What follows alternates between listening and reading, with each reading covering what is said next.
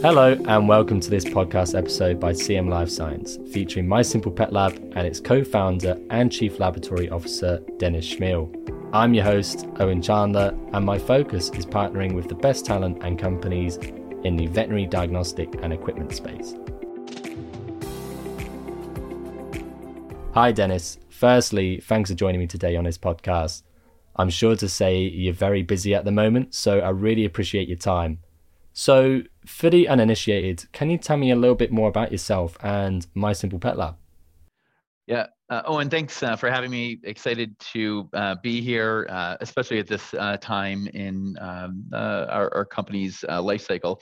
But my background is I'm a veterinarian. I was in doing what you'd imagine veterinarians do. That was the first 13 years of my career. So small animal and exotics clinical practice in mostly New Hampshire here in the U.S.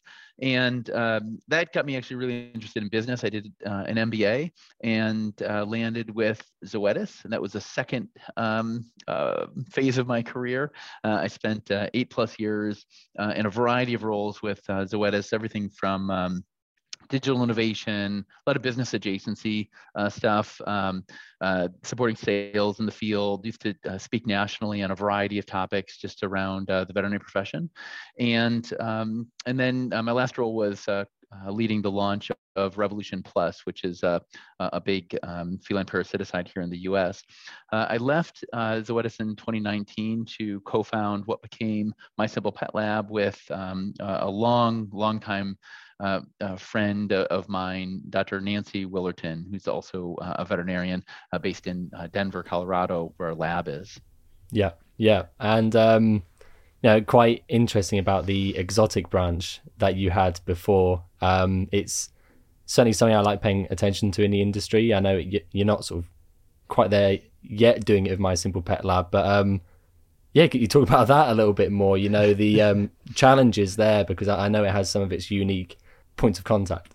Yeah, what we're doing is, we're focused on dogs and cats right now with the company, but I have a love for all animals, and my wife and I have two indoor rabbits of our own. It's kind of like having two little farm animals in your house.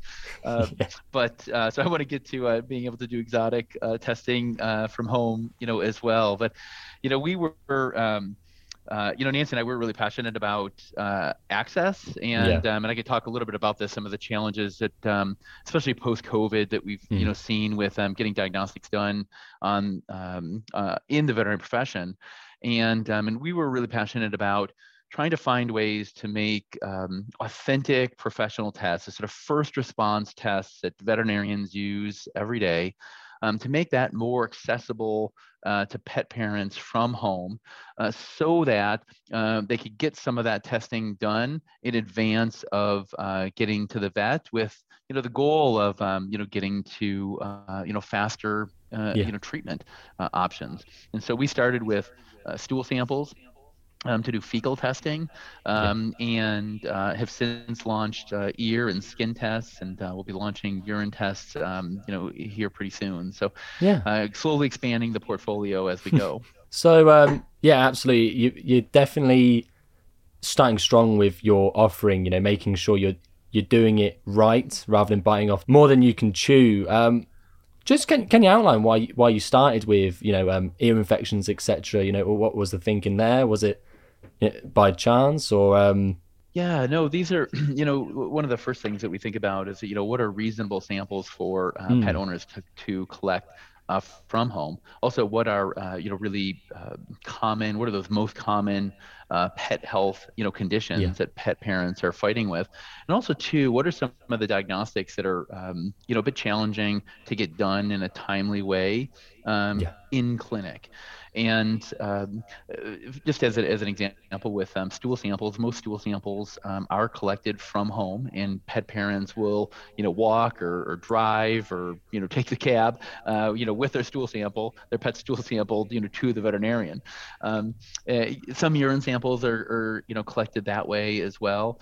In the case of ear and skin, cytology, which is just taking a swab, wiping it, to collect the discharge from the ear, or wiping it on the skin site that's inflamed or irritated. Those are standard first response tests that Yeah.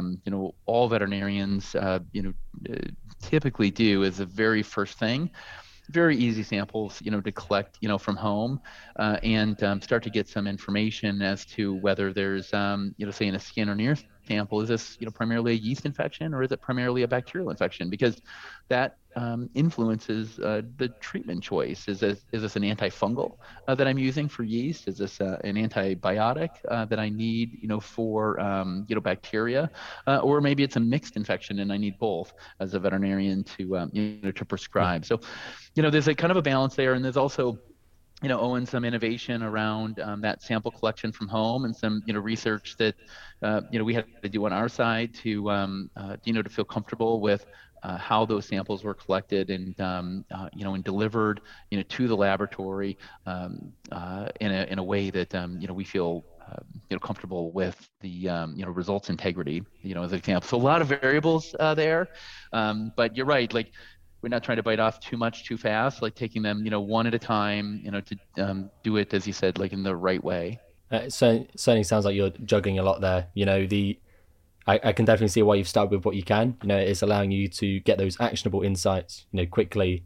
Um, but that collection is obviously so important to get that. So you've outlined your roughly outlined your company offering there, but you haven't done yourself justice with the amount of accolades that you've received. No less, you've just gone through your Series A. So yeah, can you talk me through a little bit more of that road to getting where you're at right now, and what this your process to getting that Series A really. Yeah, thanks for asking that. Nancy and I, we self funded the company for the first 2 years, Mm. and there was a lot of building to do. There's we're primarily an animal health technology and logistics company with a vertically integrated reference lab, but there's a lot of tech, and that tech had to go from order fulfillment into the home for test activation, precision sample tracking, back to the lab to build our own laboratory management system, our own LIMS system, and then be able to deliver results to a pet owner and to a veterinarian in ways that they both want to receive, and in ways that they can both understand. And so there's a lot of building to do, a lot of logistics that are involved, in that, a lot of, research on the lab side. So in last year, so we took we had our seed series, and our initial investors, who have been amazing supports for us and our company. And with that, we brought in our now CEO and president, Jen Hagnes, who has a full career of experience on the retail side, which is something that Nancy and I didn't have. And we're trying to bridge, with what we're doing, we're trying to bridge this, direct to pet owner. How do we give them better access, but Yeah. also connect them, bridge them back to the veterinarian, but also we work in an integrated way with veterinary practices. So it's a lot to try to balance. But with our seed series came Jen, and right before that, we were really fortunate to win the grand prize in the Purina Yeah. Pet Care Innovation Congratulations, by Challenge. the Like, way. it was a huge competition, and Purina was wonderful. We had a really great experience with them. And then this last year, between our seed and our Series A, we were accepted into the Target Pet Accelerator Program. So we went through that with Target, had a really great experience, a strong relationship now with with Target. More to come in the future there.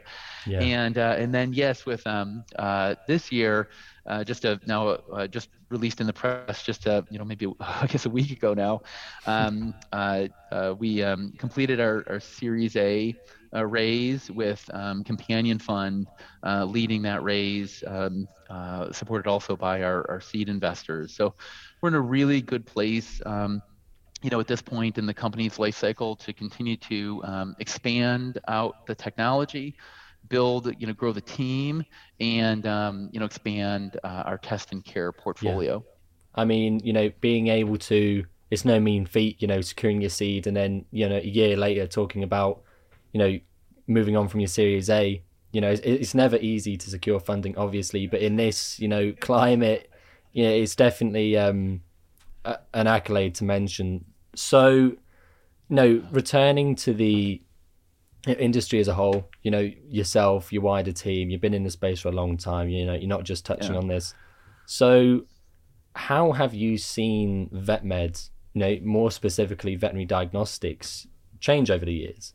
I was in vet school in the in the mid '90s, and so I've been around this profession for a long time, and so was Nancy, and there's been a lot of changes, right? A lot of changes on the pharmacy front, where pharmacy, for example, in small animal medicine used to be basically a monopoly, where if you needed flea, tick, anything prescription, vaccines, for a cat or a dog, you needed to go through, your local veterinarian. And, back at the time from that sort of that the way the business model worked is that, we used, a um, higher margins off of those, products, in order to subsidize low cost services, to have, exams that were loss leaders and spays and neuters that were loss leaders. But we knew we'd kind of make up, that margin, on with those other products. And that's, changed a lot right now, where a lot of those products are much more available to consumers directly through a variety of channels, from big retailers, to small, and that has improved, now that the supply chains are ironed out, and here in the U.S. like those, um, uh, arguably that's much better for consumers because there's more access, create some price suppression, to make, not only channel access more available, but also, from a pricing standpoint, more accessible to, to more pet owners. And those products are still, many of those products still require, engagement with a veterinarian, which is, of course, a good thing.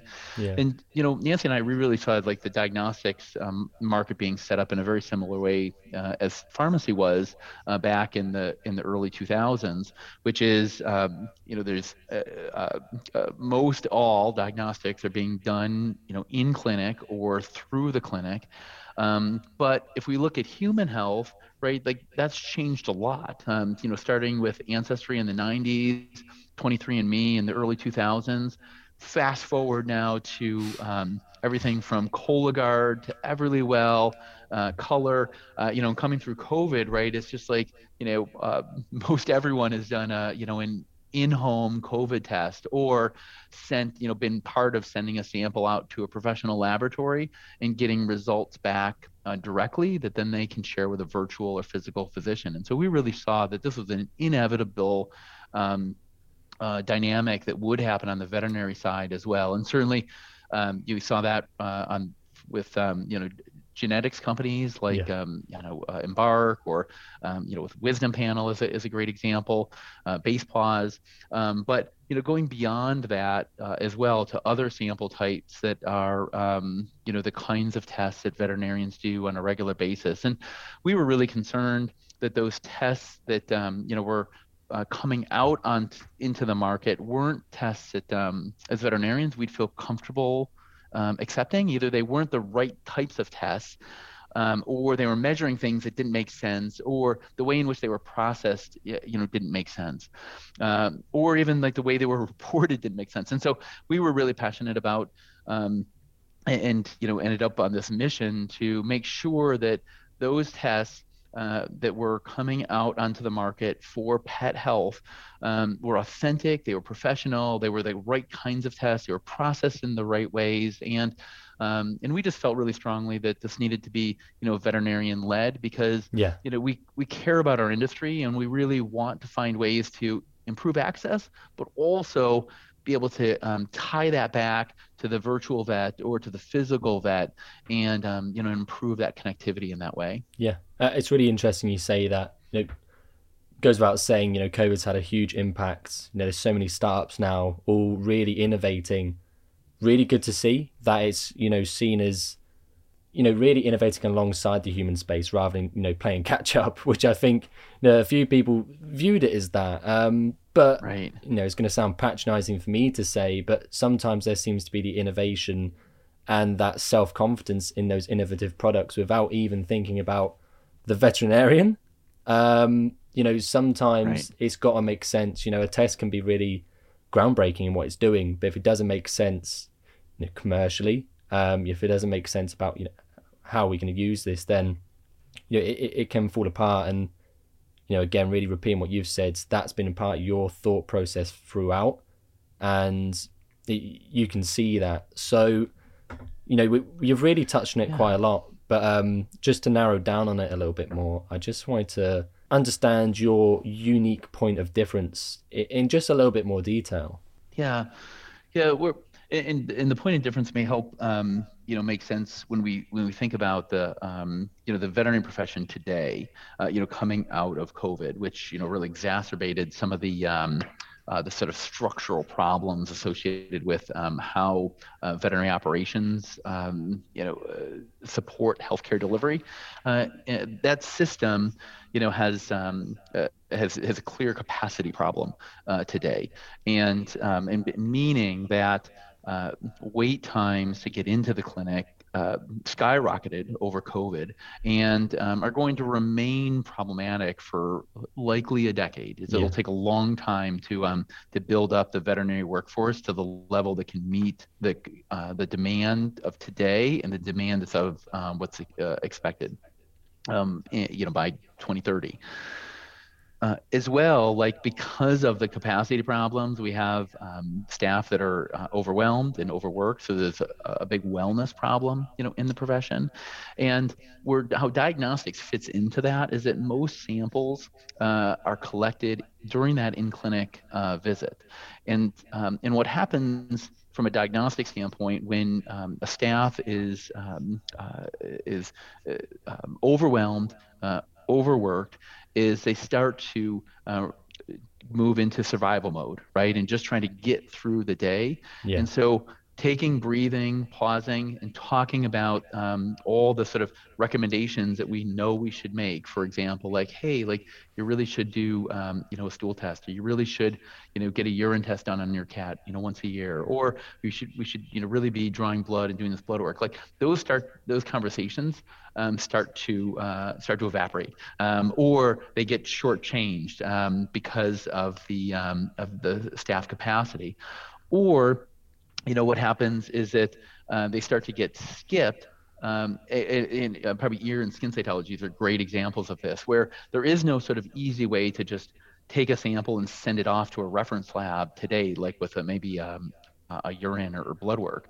All those ear and skin cytologies are done in clinic. So in the veterinary profession, where you've got a capacity problem, an overwhelmed staff, they start to move into survival mode and start to shortchange diagnostic recommendations, or they start to skip actually doing the diagnostics and making best guesses, right? If I'm yeah, late for an appointment, I still do some clinical practice. If I'm late for an appointment, I got an ear infection, I was like, oh, this kind of looks like a regular ear infection. I may just guess and put, medicate, send the parent home with medication instead of doing what I know is like the right thing to do, which is an ear cytology, because I know I got to give that to a technician. They've got to prep it, dry it, stain it, get it set up under the microscope, look at it under oil, give results. I got to report those results in the record, right? And I do that a bunch of times over the course of the day. It adds a lot, right? And so, we're looking at, how can we not get in the way of what's happening in the clinic, but how can we start to collect data in advance of the visit?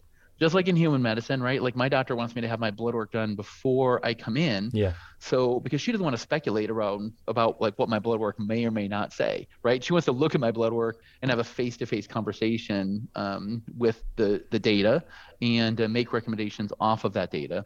And as a veterinary profession, that's where we need to go, right? We need to be collecting data in advance of the visit. And what we also need to do is post-visit be able to collect data after treatment from home and use that data, that diagnostic data, as part of a conversation to decide whether that pet should be prioritized for a recheck. Because in the old days, we would recheck everything, Yeah. but there's not enough capacity to do that now. So veterinarians are having to make choices as to who comes back in for a recheck.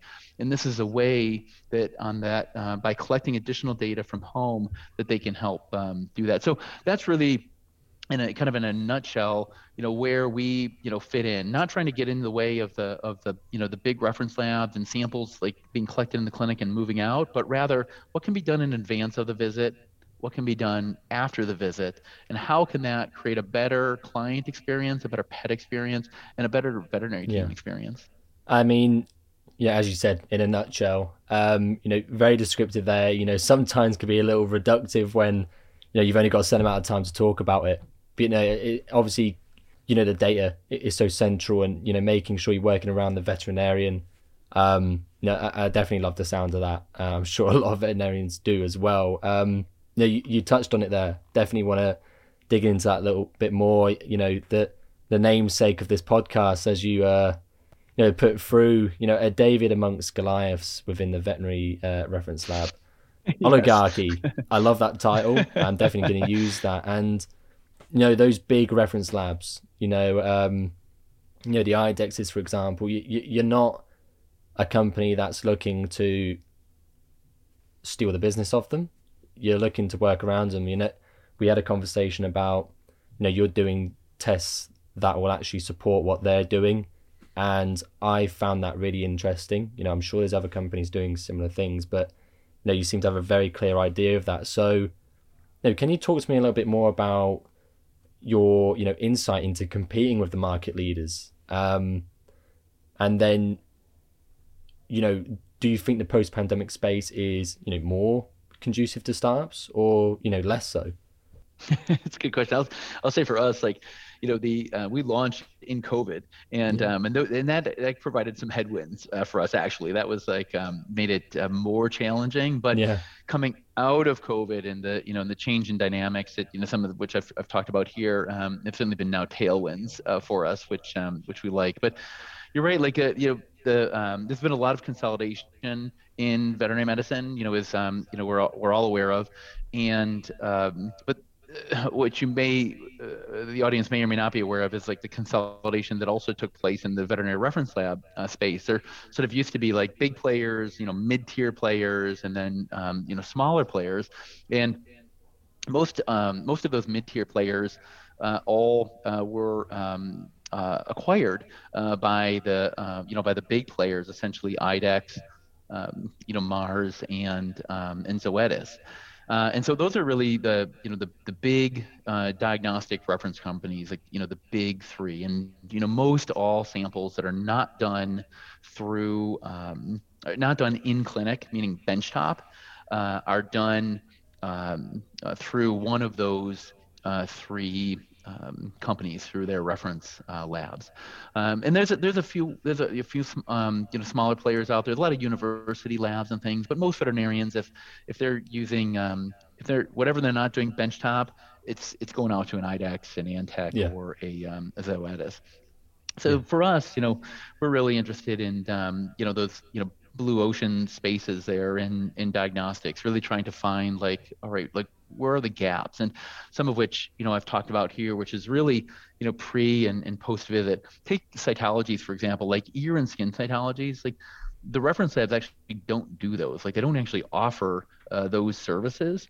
So all those are done in clinic. So those are great examples of, tests that are, not competing at all with an IDEX and Antec, or a Zoetis, because they don't do them. In terms of fecals and urines, our feeling is that if we can get fecals done, next year when we launch urines done, in advance of these visits, we can help veterinarians have better conversations around that data, and those better conversations, because they have that data face to face with people, which is always better than trying to do it over the phone, or doing over email or texting. But in having those face to face conversations, that will lead to additional sensible diagnostics, which will be drawn in clinic, right? So if there's an abnormality on, say, a urine sample that comes in advance of the visit, it's very possible then that gives the veterinarian an ability to say, okay, like this is what those first response testing results look like. Now we need to do this follow-up test. Maybe we need to do a culture, or maybe we need to double check an anomaly. And so this is the way I would look at it is that right now, today, the size of the diagnostic market is bottlenecked by the profession because of the capacity issues. There's only so many clinics, and there's only so many pets that they can see at a clinic over the course of a year. If we start to think about diagnostics outside of the clinic, from home, we can start to increase the size of that pie. Um, Generate better connections to veterinarians, and those better connections will lead to all sorts of additional, diagnostics, for the right reasons. If we're not testing, right, if we're not getting the samples, think of all the samples that pet owners are supposed to bring in, all those stool samples that never come in, right? Those, and if we never test, like we never know, right? And there's all sorts of conditions that go, unnoticed. So we really see, opportunities to, work in partnerships, with the larger labs, and our use of, technology is very blue ocean Yeah. in terms of how we can better connect with pet owners, and allow them to do testing that leads them back to their veterinarian. Yeah. I mean, what you mentioned in there, really expanding that, you know, market size, really good perspective actually on the bottleneck. I haven't sort of viewed it that way.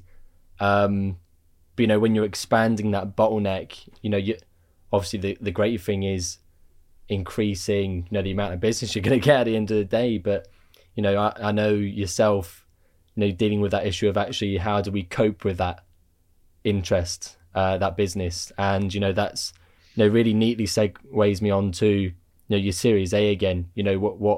What's next for that? It's not just gonna sit there. You're gonna use it, and one of the key things you mentioned is really building out your lab offering, making sure you can really stick to that quick, rapid, quality diagnostics. So yeah, can you tell me a little bit more about your plans for that? Yeah, like thanks. Oh, and our Series A is intended for a number of things, and outside of like the standard stuff of building the team, building out more sort of features, and testing compliance journeys and other things that are sort of natural evolutions of of tech, and also uh, integrations with new partners on the veterinary side. It's it's also about being able to expand the portfolio, as you said, in the right ways. And some of that expansion is with new sample types like urine, and some of the innovation that comes around getting urine back to the lab in a high integrity way. But also, what we offer at the lab. We're not intending to be all things for all people, like an IDEX or an Antec. We're not trying to do every test like under the sun, but we focus in a very sort of gold standard, and oftentimes academic sort of way in the way we process samples. So our head, our lead lab manager comes from an academic background, and so we're very keen on processing samples in the best way possible, but also our volume is increasing significantly, and so we've got to balance that with high volume operations. And so some of the Series A is to help support those operations as well. We're actually moving our lab location, in Denver to a larger facility that will allow us to expand operations further, and as well, like the once we have a sample, the various things that we can do with that. There's lots of new diagnostics innovations, things, for example, that are replacing kind of traditional culture sensitivity, for example, with PCR, and in AI. There's lots of things now that lots of technology that other companies are manufacturing, producing, that we're blending into our laboratory operations and tying that into the larger technology platform. As an example, we take a very evidence-based approach to test reporting, and so if we find something under the microscope, we photograph it and we include that on the pet owner's report, for the veterinarian. We Nice. want people Yeah. to see what we're seeing. And as we get increasingly sophisticated with that, the image quality improves, the number of photos, gets what we can start taking photographs of gets better. So there's a lot of runway there for some really cool stuff. Like we imagine a world where when a pet owner gets a report, it doesn't look like the kind of classic report that a veterinarian gets. It's sort of very like boring black and white, but something Gobbledygook, really a I'd lot more say. dynamic, right? Yeah, Yeah. something with images and a level of understanding for that pet parent that really helps them see the value of that Yeah. test, and it helps them engage in good discussions with their veterinarian for next steps. One thing we spoke about when setting up this podcast, we really want to talk about the wider market, as well as your place within it. You mentioned a few companies when we first connected about this that you sort of want to talk about. I think FetchDX is an interesting one there, with what they're doing with being accountable to the Yeah. pet parent. So I just wanted to open the avenue up for you to sort of talk a little bit more about those companies actually, and discuss that. Yeah, it's great. Like I get excited about what's happening in the diagnostic space beyond what my simple pet lab is doing. And Ed with FetchDX he's got some great science. That QSM technology is really really interesting. And there's other companies out there too. There's a small Canadian company called Kidney Check. They've got a really cool saliva test for Yeah. cats and dogs as a Is it early indicator CKD? of Is the I think, yeah, yeah. yep, yeah, chronic kidney disease. Yeah, you bet. So they've got some really cool stuff. Plus, of course, everything that's happening on the genetics side with Hmm. our friends at Mars and Embark and Basepaws, and also like on the microbiome side too with animal biome, excellent. Like just they're not only contributing like commercially to try to help pets with unique test types, but they're also contributing to the academic literature as well, and we're learning a lot from these companies about pet health. And so from my standpoint, like these different companies, like over time we'll likely find ways to sort of integrate, work Yeah. together, share offerings, and better create those connections between veterinarians, and pet owners. Yeah. I mean, I may Baytime be Diagnostics, painting. they're another one doing the what was it, AC1 testing.